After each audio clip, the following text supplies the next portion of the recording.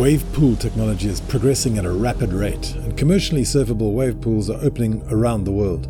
Welcome to the Wave Pool Mag podcast. My name is Nick Robinson, and through my guests, we take a detailed look at this fascinating new game. Check us out on wavepoolmag.com. Wavepool Mag. For your curiosity and stoke. Good afternoon from Portugal, and welcome to another edition of the Wave Pool Mag podcast. So last week we had Wavegarden with their 43 projects around the world. We're focusing on one project this week up in the very cold climate of Norway. So who would have thunk it? A surf pool in Norway. Daniel Figueiredo is originally from Brazil, and he's got a fascinating story of how he came to Norway and then overcame many obstacles. And he set himself another massive challenge of trying to produce a wave pool in Norway. Now, this project, sort of in its early stages, just like mine is in Portugal. It's fascinating for all of you out there who dream of creating a wave pool. This is how you get going. Just don't give up. And there's lots of lessons in here where you can actually find out how to do this and how to accomplish what is a seemingly insurmountable task to create a massive wave pool worth millions and millions of dollars or euros. So listen up to Daniel and his amazing story. Just do me a favor, listen right to the end, because he's got this incredible story about a world champion right in the end. And it makes your heart sing, man. Amazing. So welcome, Daniel Figueiredo, all the way from Norway. Daniel, thanks so much for jumping onto the Wavepool Mag podcast. It's really cool of you to do this at such short notice. Thank you for the invitation. I'm glad to be here. It's a pleasure. I mean, I've been looking at your Instagram for some time over the last couple of years and following your story in a very sort of limited way, because I don't really know much about your project, but I know that it's super cool, and it's in Norway amongst the fjords, which is exciting. But you're Brazilian, so how on earth did a Brazilian get into Norway? Yeah, when I was back in Brazil, I came from a poor family, and I was working as a beach volleyball coach there. And then we met a lot of tourists, and then every year we got a group of Norwegians that came to Rio to practice beach volleyball with us. And then it was a shock of reality for me, because I was working every day, and I had no money, for example, to eat out every day. And the students from Norway, they're doing this every single day, and they're shopping. And I started thinking it's something strange. They're just students, and I'm working hard. Yeah, so I start to like the language and the Norwegian cultures. I started to studying a little bit about it, and then I decided to apply and study in Norway and try my life here. That's how I moved to Norway, because I applied to University of Oslo, and then I got a place there, and then I did a 1 year's Norwegian course, and after that I started my bachelor degree in Norwegian. It was very challenging, because I remember still to date that my first class in the university, I studied sports science here. I finished my studies here. I started in Brazil and finished here. The first teacher, he was Danish. So it's very hard to understand Danish, even for Norwegians. so it was quite. But he was speaking Norwegian, right, or English? No, he was speaking Danish. So it was challenging at the university. And of course, after 1 year speaking, learning Norwegian, and then the first teacher you meet is a Danish teacher. It's kind of crazy, yeah. But then that sounds crazy. How can you learn Norwegian in 1 year? Yeah, you just have to, man, because it's one chance you had once in a life, because if you don't accomplish the course, you don't pass the course, so you can stay here, but you have to pay the course yourself. The first year is completely free, the course, but if you don't pass, you have to pay a lot of money to get the second year. So I just thought, it's the only chance I have, because I have no money. So I just did it, and learned Norwegian enough to start a university. And then there I accomplished my graduation, and I came in Oslo for 4 years, and then I came to Sunnfjord, where I'm here now. Yeah. That's an amazing story, man. Congratulations. That's serious challenge that you just overcame right there, like the first step in your life. Boom. Amazing. Yeah, it's really hard, but I'm very glad that I took the chance and I put a lot of effort. So how about surfing? How did surfing come? Did you surf back in Brazil or what? No, it's a shame I have because no, because like surf is in Brazil can be. And I'm from Rio de Janeiro. Can be a very expensive e-sport if you don't have money. Just but like if you pay for classes and if you have to buy a board, it's very expensive. So I had no chance of starting to surf there. And then beach volleyball was the easiest way to be in activity. The ball is not so expensive. Yeah, but then I didn't surf there, and then I came to Norway, and then as a part of my job here as a teacher, so I always brought students to do surfing classes in Norway and in Rio de Janeiro. We traveled to Brazil and have like these sport camps in Rio and other places in Brazil. It was a very nice job. Yeah, but It's a smart way to get home, eh? Because then you yeah. can use the money from that trip to go home. That's Yeah, smart. well, as right? a part Yeah, of my job. Yeah. Yeah, and but I never tried myself. But I grew up in Rio. I'm used to the waves. I'm used to the beach. So I could help the students to get the timing to get into the wave. I could help the instructors. So I was there helping the instructors to get my students on the waves. But I never tried myself until I started with the project because here in Norway. So when I started with the project, I just thought, okay, now I have to start learning, and then I started to learn. I'm still learning, and I'm using like a very long board. I call it my boat because I'm a very big guy. Yeah. But that's an interesting question because I was chatting to a guy in Sweden, and he's got there's quite a bit of surf on the eastern coast of Sweden, which obviously you would imagine that there'd be much more surf on the west coast in Norway. So what is the surf like there? Is it incredibly good or what? Yeah, it depends. One of the most known beaches here in Norway, it calls Hodevika, and it's internationally known. Yeah, and it's a lot of people that goes there and surf, and then we have this more south in Stavanger, the Jaren beaches. There's a lot, yeah, like 3, 4 where people can go and surf, and then we have Lofoten in North Norway. There's a very nice documentary in the Netflix called something about over the northern light, under the northern lights, something like that. So in the Netflix, so it shows a bit of this beach called Unstad in Lofoten. So, but the sport is increasing here. I have a good contact with surfers here and the people that works at the Hodevika and the surfing market, and they can feel it's exponential. It's increasing a lot the market here. Exponential, yeah, for sure, yeah. All right, I'll go and do some research, and I'll find that documentary, and I'll put that in the show notes so people can go and check it out and see what it's like to surf in Norway. Because obviously you have some severe challenges with cold, and the water's not so warm there, right? Yeah, I think it's in the winter the challenge is the cold water for sure, and -degrees outside, and then in the water it can be like 2 degrees in the water, and then you have to use a very thick wetsuit that give you less flexibility, and and then when it comes to summer, the waves are not so big, not so good, it's more flat. So yeah, so it's some challenge here when it comes to surfing Norway, but it's increasing. It's a lifestyle. People are seeing it more like a lifestyle also here in Norway. I have met like it's crazy to see like I have met people in Hodevika that had drove 9 hours from Oslo to surf, and it's very often I see that. And then they come there and there's no waves, and I walk, oh my god, now they have to drive back 9 hours. It's crazy. There's no way. That's crazy, yeah. But it's amazing. I mean, like I was chatting to Wave Garden the other day, and they were on the podcast, and we were saying that surfing is, like a drug, and wave pool tech providers are like drug pushers.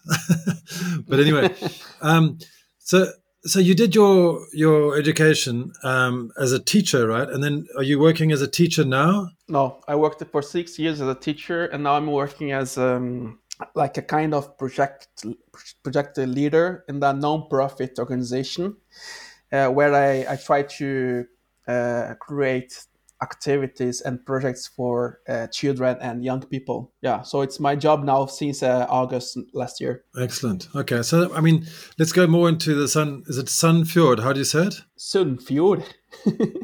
Sunfjord. Okay, Sunfjord. but there must have been a time a few years back that started you on your wave pool journey. So, what started it all for you, and where were you when this happened? Just try and explain the exact place and time. And Yeah, I was here in Sundfjord in a city called Førde, and I was here working as a teacher. And we have this beach hall here with two beach volleyball courts.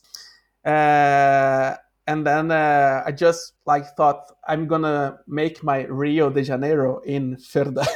So it was warm there, and it was very nice inside there. It doesn't exist now because as a part of the project, I put I got money to build a climbing wall inside there, and then there are a lot of climbers now. So what they did is they just use it like a climbing hall now. It's just climbing there. They just took all the sand out, and I was just climbing. And then there's a plot. There was a plot besides it. And then a friend of mine, he told me, Daniel, I'm thinking about buying this plot here. What do you think? Just get some idea what we can develop here.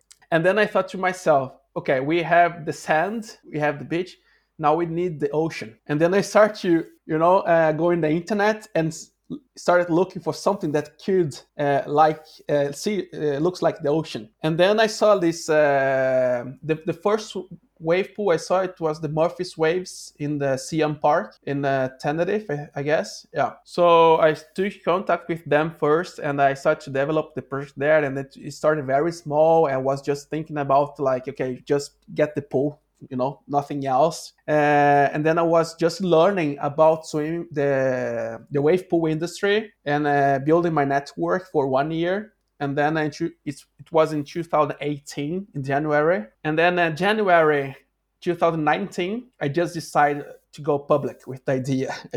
I'm gonna just do it. And then I called the newspaper here, the local newspaper, and I did it. And Jølsterholmen, it's a camping place in Sundfjord, not in Førde, but in Vassenden. They called me and said, so how far away is that from where your beach was? 20 minutes, not more than that. Yeah. And then they offered me, Daniel, we really liked your idea, your project. We have a plot here we can use to develop the project, and then it can be a part of our investment in this project. And then I just kept working with the idea, learning, building network. It's a kind of project that I never worked with, and it's a very complex project, and it's a very big, huge project, and no one else have done it in Norway. I know there was a project in North Norway, in Bodø, that they tried for 9 years, but I never heard again about it. So yeah, so for me it has been a very learning process, but things are going forward step by step. So now 2021, so the goal is to secure the whole plot, that we want to build the facility on. Okay, but obviously starting this up from scratch with no experience in building waves, it must be really challenging. And like you said, you obviously enveloped yourself into the whole wave pool industry and tried to learn everything you could about the technology and about the rights and about the business behind it and everything. So whose stories in the wave pool space did you really connect with? One of the first person to contact with was Eirik in Surf Era, Berlin. Yeah, from Berlin, yeah. Yeah, from Berlin. And then I use him a little bit as my psychologist because no, because I was talking to him. I don't know, man. It's very hard. I'm totally alone, and it's a huge project. I don't know, man. And then he told me, Daniel, I started just like you. So keep it going. Put a lot of energy on that. And you have to push through a lot of walls. but don't give up because we're gonna get it. Like, and he told me like it took me 5-6 years to get where I am now. So just hang on. And then it motivated me, and then I start to see all the projects. Being accomplished around the world, and then Alaya Base, of course, it was amazing project. And like when I saw that when it came out they were gonna build, I was, oh my god, I just felt that it was like myself because it's I can compare a little bit because it's cold there, it's Switzerland, it's yeah, and there's Adam Bonvin. He put a lot of effort as well. And then I just heard the last podcast with him, and I could relate a lot to what he said. Yeah, his story is amazing as well because I mean he came from a sound engineering background as well and also had no experience, and he's built this thing. Incredible. He's pulled everyone together and he's built it, and he's launching next month. I think it's amazing. Yeah, I have really learned that if you have a passion and if you want to put a lot of effort and use time, either you're gonna get it or you're gonna learn a lot on the way. And then that's what I thought the whole way. Either I'm gonna get it, I'm gonna build it, or I'm gonna have a huge experience in a field that I have never done before. So like, and of course the network, building, you get met a lot of people, talk to a lot of people. Yeah, it's amazing. Yeah, it's almost like the journey itself is the reward, and even if you don't get to the end, it's still an amazing experience. But the only way you can really fail is to stop doing it and to give up. Yeah, it's the way I think as well. I know that if I give up, I don't know when it's gonna build here in Norway. But now now I started alone, and now because I have not gave up and I given up, and I continue to work. So now I have a kind of team with me. So I have people like help me out with the social media, the website. I have people personal who help me with the municipality and with the landowners. I have another guy help me with strategy. So now I'm not all alone now. Okay, that's brilliant. So how did you, when you started in January 2019 and you're looking at that piece of land in the camping area, how's the concept evolved from there? So what, if you can try and paint a picture of what, in your eyes, what it'll look like when you walk through the doors? Yeah, there I think for me it's I see like it's perfect because we can combine a lot of different activities there, in the plot, because if the plots around the plot you have this camping place, and they have already around 30,000 visitors per year. And then besides we have a golf course, very nice golf course there, and we have the skiing resorts there. That's the resort, but the skiing lane, and they attract a lot of people as well. And then we have a huge lake that a lot of people comes to fish trout there. A lot of fishing there as well. Very known place for fishing. So I think like once I got there, I saw everything combined. People coming here because I know that a lot of people here are skeptical because there's not such a like huge surf culture in Norway, and people are like, how are you going to manage to get enough visitors to get enough money, income, for the person. And then I try to show them that it's not just surfing. You're going to connect surfing with bathing and with the golf course, the restaurants, the beach bar, the events, the parties, the skiing resorts, the camping place, And then we have also areas around that you can develop cabins, or small, even a small hostel, for example, if you have the investors for it. So you have the whole infrastructure, and it's besides one of the main roads in Norway called E39. It comes from Denmark, I guess, and goes to the North Norway. So do most people drive through, or because obviously Bergen is like 3.5 hours to the south. Yeah. Oslo is 7 or 8 hours drive away to the southeast. And so then how are people going to get there? Yeah, and then we have the north. There's a place called Ålesund. It's very known as well. But but this part of the Norway, it's called Vestlanda, the Western Norway. It's the I would say the location that most Norwegians and tourists come to visit in Norway. It's this part of the country they come. Is that because of the fjords and the beauty of the mountains? Yeah, it's because of the nature and all.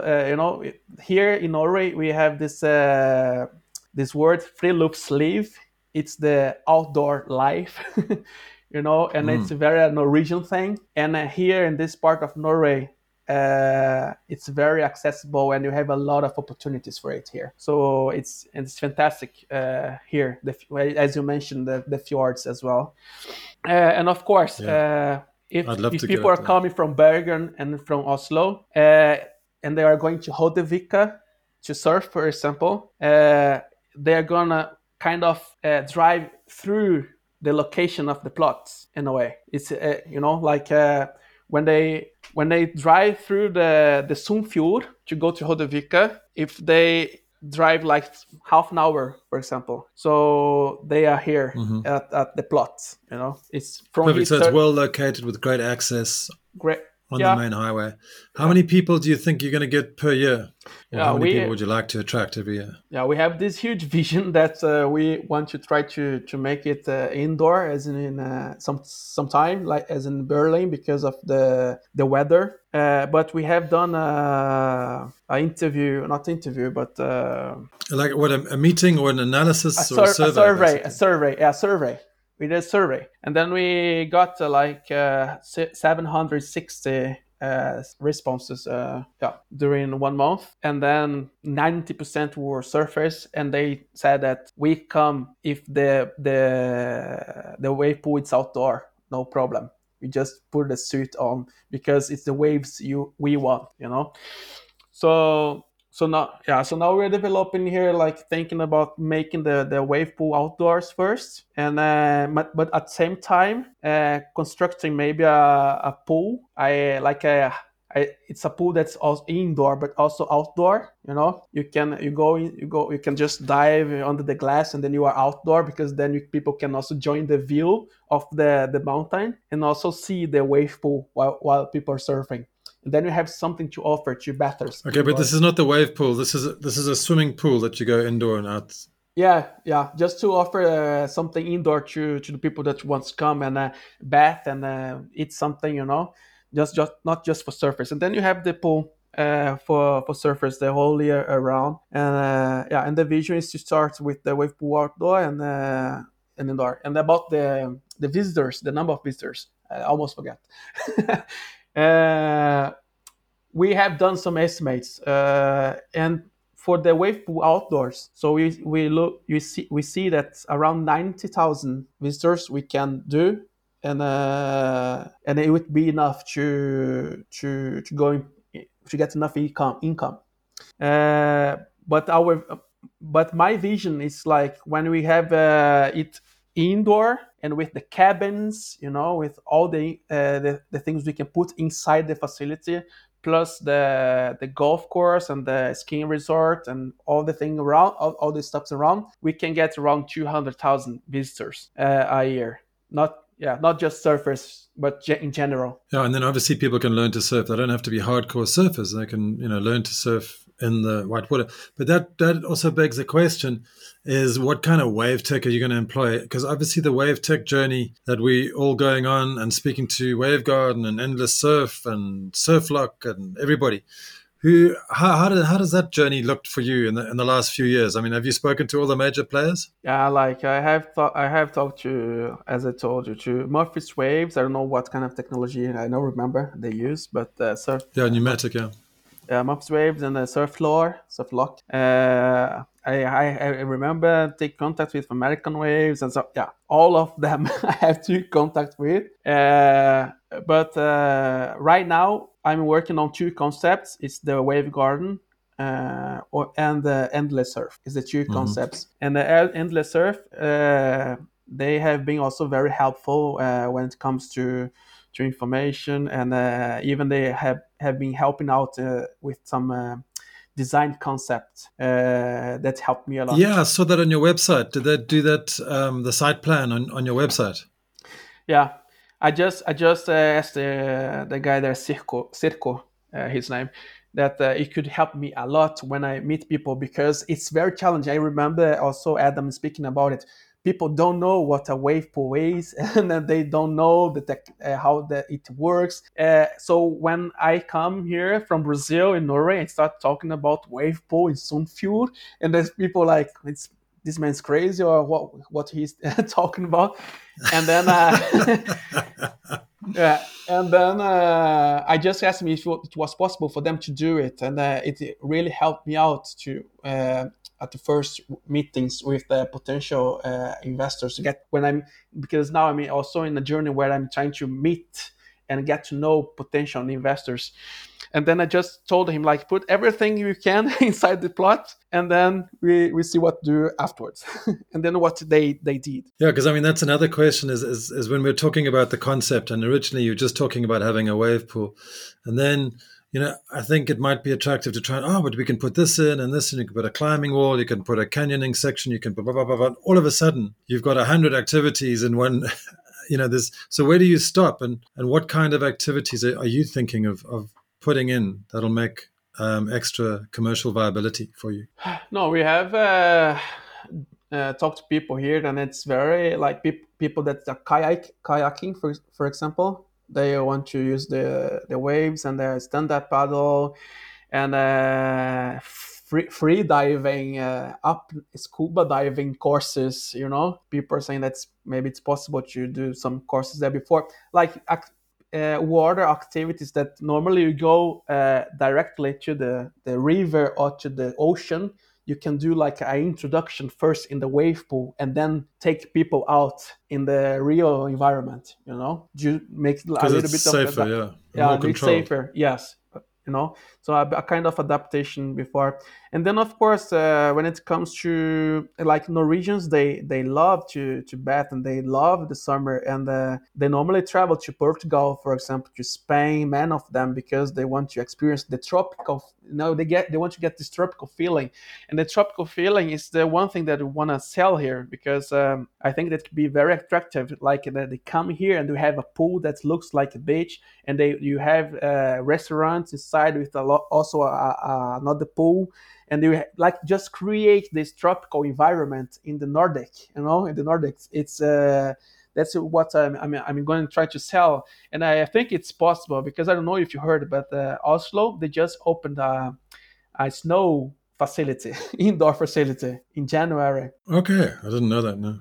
Yeah. So if I just thought, if Norway, one of the coldest countries in the world, build a snow facility indoor, why not a tropical facility to give people the tropical feeling that they always have to travel abroad to get? But I can also imagine like doing some really amazing restaurants with fires and, like sort of chalet and typical sort of northern country kind of climates around there. Would be an amazing experience, like hot tubs, etc. And all the things, saunas.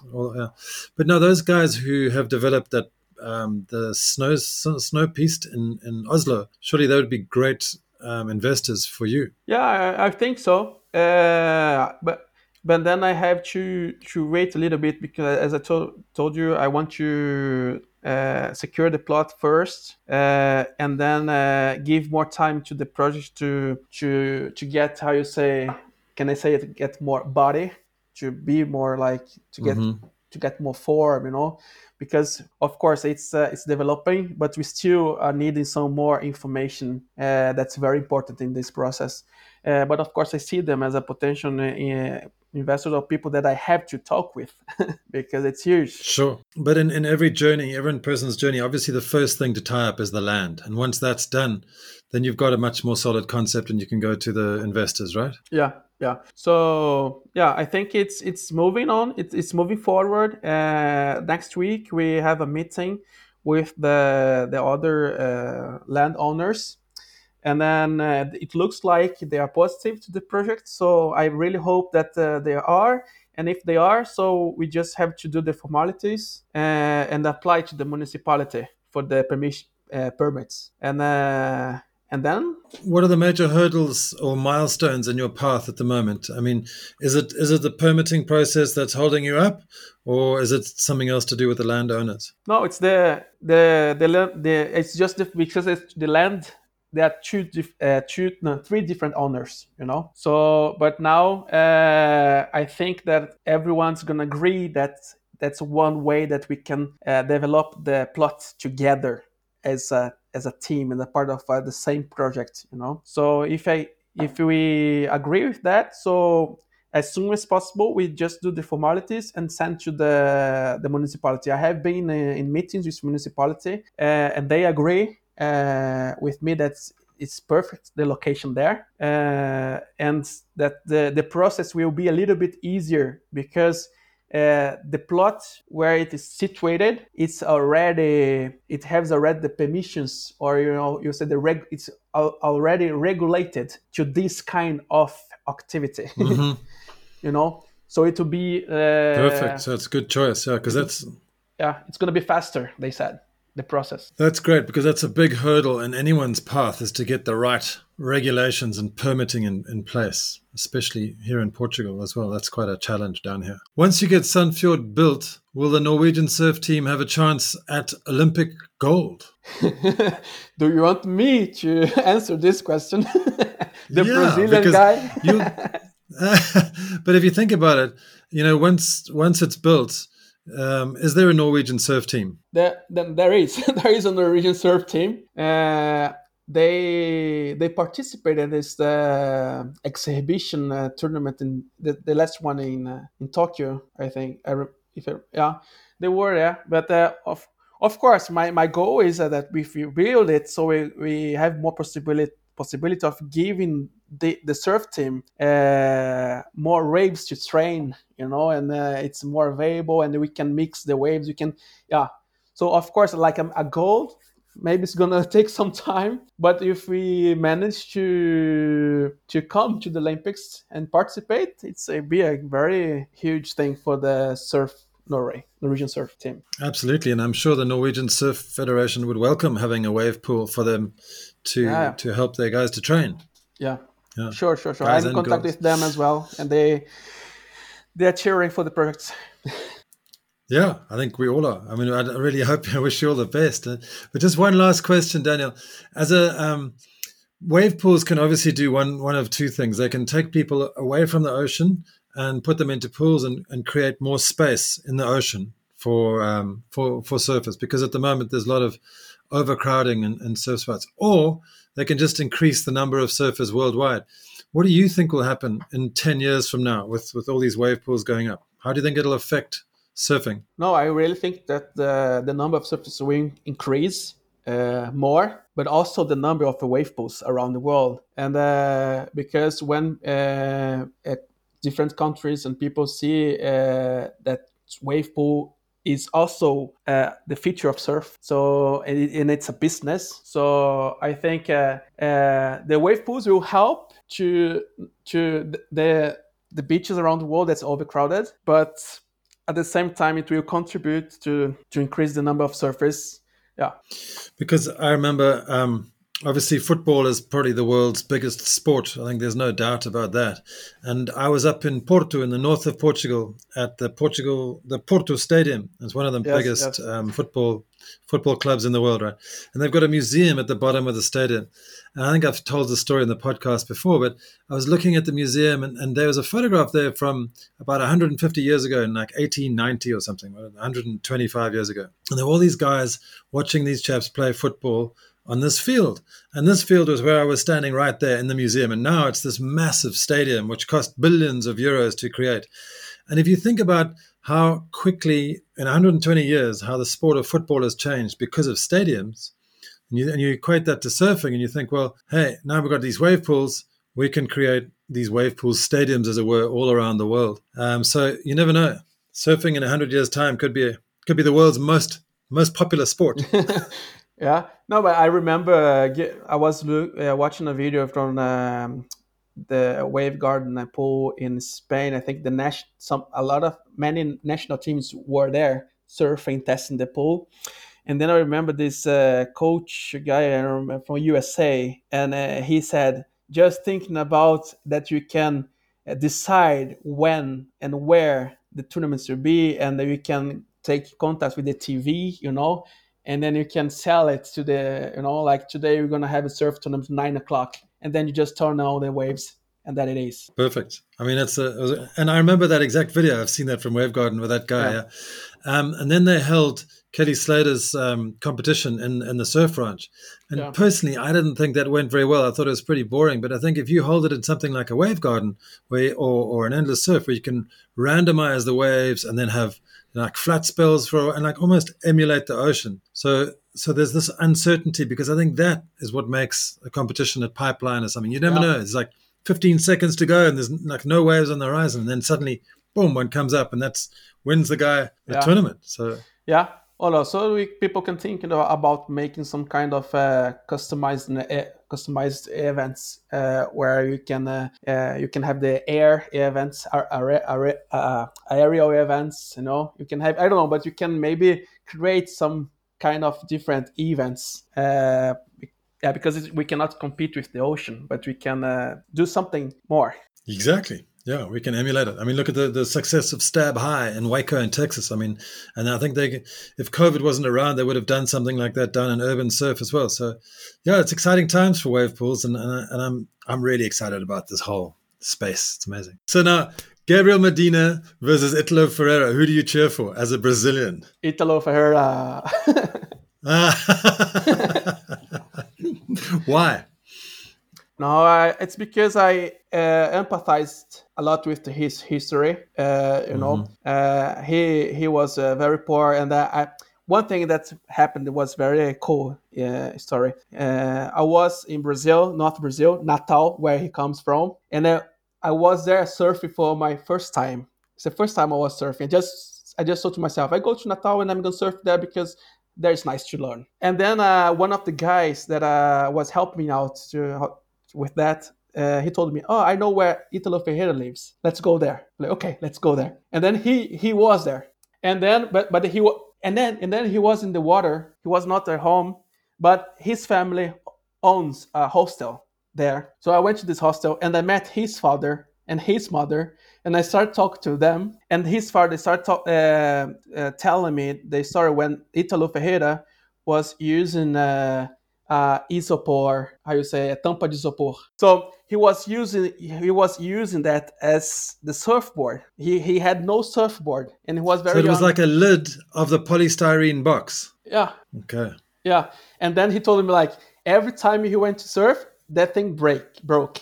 So I had to buy a new one, but it was cheaper, Yeah. But it's how he started, and he's a very nice guy, and like he does a lot for the local community there. And then suddenly he came from the water to the hostel, and then I met him. And then I talked to him about the project, and then he told me about his project with children there, and we just chatted a little bit. And then I invited him. Yeah, when I invited Italo, when the pool is ready, you have to go there and surf in Norway. Or if you don't need to wait until the pool comes, you come to Norway, visit me, and I take you to Hodavika in the cold water, and then you're going to surf there with me. Yeah. So it was very nice. So when's he coming? I don't know, man. I don't know.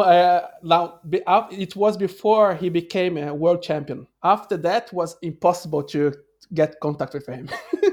Sure. Yeah. Of course. I mean, he's a superstar now. Yeah. Yeah. And but that's such a fantastic story to end off with. That's really amazing. He deserves it. Much. Yeah, he deserves that. He's a very nice and kind guy. Wonderful to see a world champion being as humble as that. And I think Judson Andre is pretty similar to that. He's got a similar story, and I think he's also on the same way. But yeah, that's great news, man. Well, listen, Danielle, thank you so much for coming on to the Wavepool Mag podcast. It's awesome to hear your story, and you've had some incredible challenges in your life.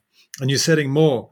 So all the best and best of luck for your future success. I really appreciate talking to you. Thank you very much, and I also invite people that to follow us in Instagram, Facebook. We have the website now that developing, but it's on. It's sunfieldwaves.com, and we just type Sunfield Waves Instagram, Facebook, and support the project. Maybe no risk first, wave pool. Yeah. Good luck. Thank you. Excellent. Wave pool mag. For your curiosity and stoke.